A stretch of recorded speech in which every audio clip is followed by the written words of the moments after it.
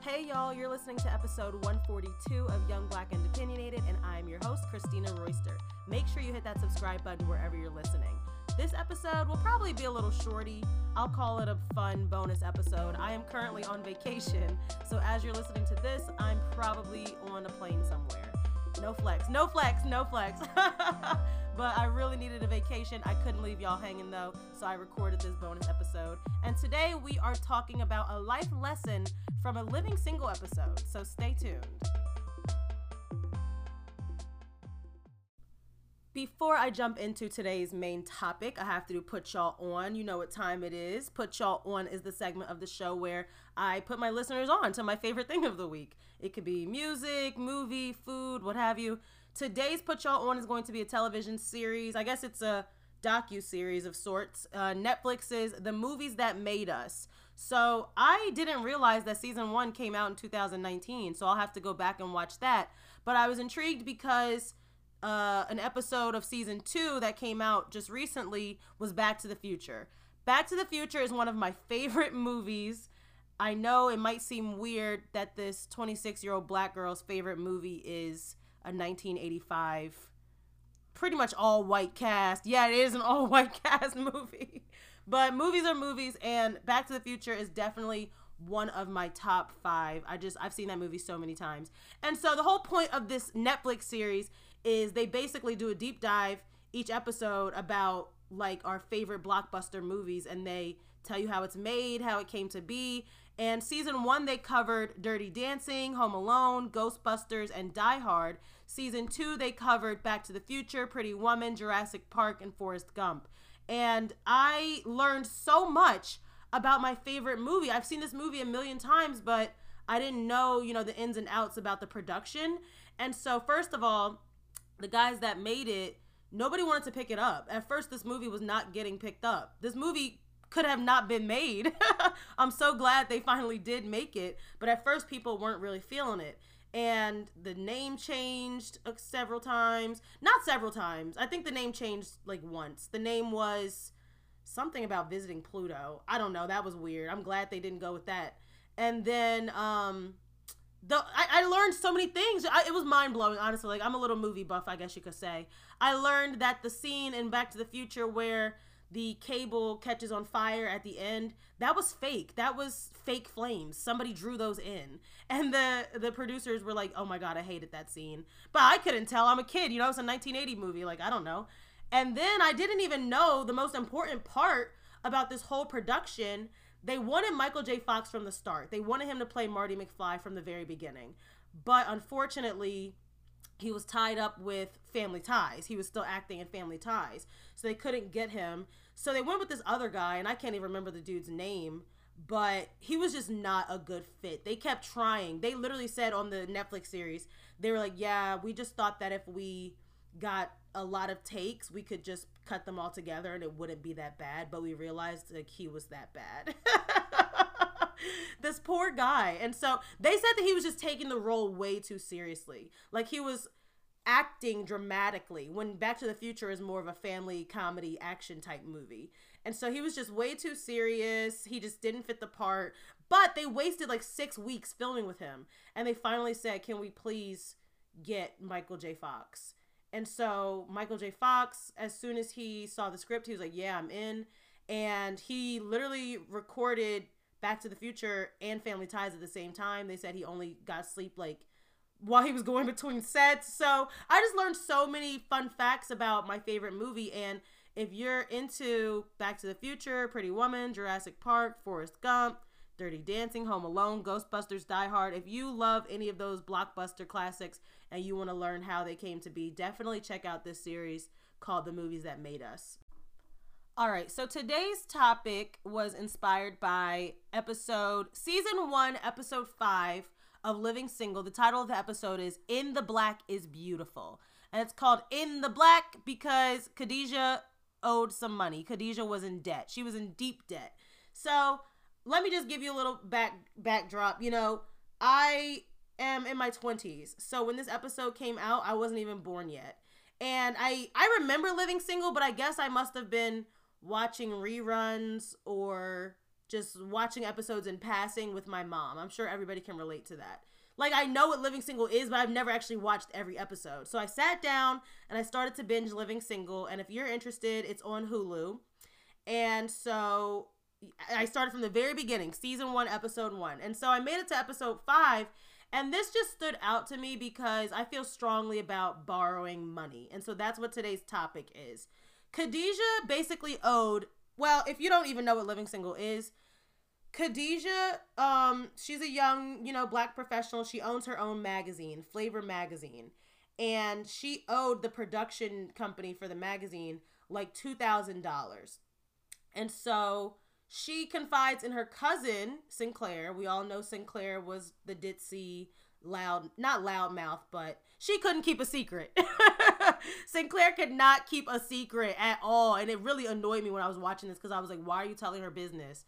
So Sinclair is Khadijah's cousin, and she is her assistant at the, now she's the office manager, I think, by episode 5. So she's like, hey, what's stressing you out, Khadijah? And she's like, okay, between you and me, I owe a lot of money, and I don't know how I'm going to pay this.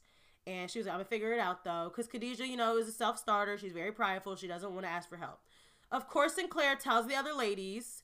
They have a roommate, Regine, and a friend, Maxine. So, of course, she tells them, and they're like, oh, what are we going to do? And Khadijah's mad. Khadijah's like, why would you tell my business? Like, I don't want help from anybody. Please, I can handle this. And that's how I am. I think a lot of us are like that. Most of us are like that. I'm the kind of person, like, I will donate blood plasma before I ask anybody for money. I will, and luckily, I have my mother. My mother is a great support system. I know that I have the kind of relationship with my mom, I can ask her for money. A lot of people don't have that kind of relationship with their parents. So I'm blessed to have that kind of relationship. But I would never I wouldn't really ask my best friends for money. I know that I can, and I know that they would help me. Just like Khadijah knew, like, her friend Maxine was a lawyer. She had the money. Maxine was like, how much? Like, I'll write you a check right now. And I just like Khadijah, I'm prideful, and I would never ask my friends. I don't feel as ashamed to ask my mom. I don't know why. So, then the ladies decide, all right, we're not going to listen to Khadijah. And I hate when people do that. I hate when people try to take things into their own hands. And the ladies decide, we're going to have a lingerie party to raise money for Khadijah. And it's just funny that they did this in 1993 because people are still doing this today. Just trying to sell Avon or Tupperware or anything. Have a little get together at your house, get people to sign up and make some money. And so, of course, Khadijah walks in the lingerie party and she's like, why are y'all doing this? I told you not to do this. So they're like, all right, like, you're not trying to take our help. Like, what do you want us to do? And so Maxine's like, I will write you a check right now. And Khadijah says, she has a light bulb, and she says, I'm going to consider this an investment into my company. And so I'm not going to act like I'm borrowing money from my friend. That just made her feel better. And, I think we all go through that where we try to, like, sell it to ourselves, like, oh, I'm not borrowing, it's just a loan, or, whatever. And I don't remember how the episode ended. Oh, no. Before she took the check from Maxine, Khadijah was trying to sell advertisements in her magazine to make money. And one guy was so sleazy. He was just a slimy client. He basically was trying to sell beer, and his advertisement had, like, naked girls. It was just not the kind of thing that Khadijah really wanted to put her name on, but it would have got her the money she needed. And so she really came close. He wrote a check and everything. And she said, you know what? Void this check. I don't want to be associated with that. I don't want my reputation to go down because I was so desperate that I just took money from the first person that gave it to me. And that was a great lesson right there because, like I said, I don't mind, donating blood plasma. Even that I don't really want to do. That's for desperate times, But anything else, I don't really feel comfortable doing. There are plenty of legal, morally sound ways to make money out here. I know it doesn't seem like it. I know it's hard to come by. And sure, you can make a whole lot of money on OnlyFans.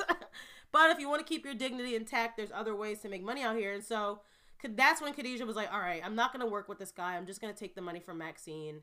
And so she took the money and, oh yeah, because Sinclair had this dumb idea where she was like, I know how we can make the money back.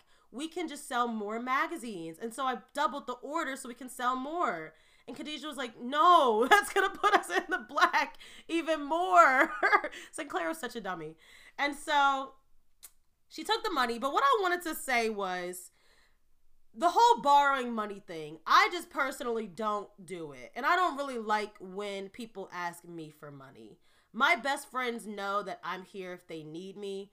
But I have definitely had people take advantage of that where they keep coming back to me, asking me. And I'm just like, you don't have any other friends you can ask? The reason people ask me is because they know I'm going to say yes. And that's my problem. I need to learn how to say no. But one thing that I have learned is if you are going to give somebody some money, make sure you're not going to miss it. My problem is I've given away money and then I'm looking for my money back immediately. Like, cause I'm broke myself. So why would I give out money when I really don't have it like that? I don't know. I guess I'm just trying to be a good person. Like, if you ask me for $20, okay. But if you're asking me, and trust me, I have had people ask me for $70, $90. I'm just like, I'm not over here paying your bills and mine, okay? I'll let you borrow like $20. And be clear up front. I'm clapping because this is so important. Be clear up front. Every time I borrow money from my mom, I ask her, is this a gift or a loan? Do I have to pay this back or are you gifting this to me? That is very, very important. If you're going to be loaning somebody money, please be upfront about, I want this money back and I want it back at this time. And do you want interest? Okay. Because people will take their time paying you back. And I hate that. What's even worse than somebody borrowing money and not paying me back is me having to ask you 3-4 times, when am I going to get my money? If I did borrow money from somebody, I would have a fire lit under me to get it back to them immediately. I don't like when somebody's dragging their feet to give it back to me, or there's always an excuse like, oh, I don't have PayPal. Oh, I got to switch it to my other debit account. I'm not doing all that. If you can't pay me back, you don't need to be borrowing money. You know what I'm saying? So this was just a great life lesson from this episode because it really hit because I have dealt with this recently.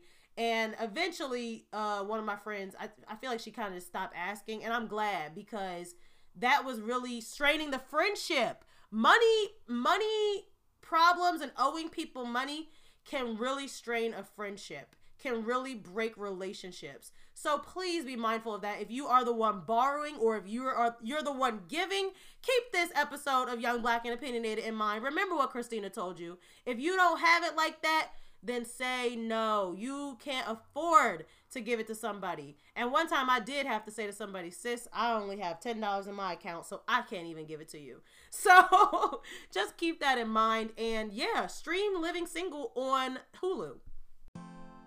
All right, folks, that'll do it for this episode of Young Black and Opinionated. Make sure you hit that subscribe button wherever you are listening. You can follow the podcast on Instagram and Facebook at the YBO Podcast.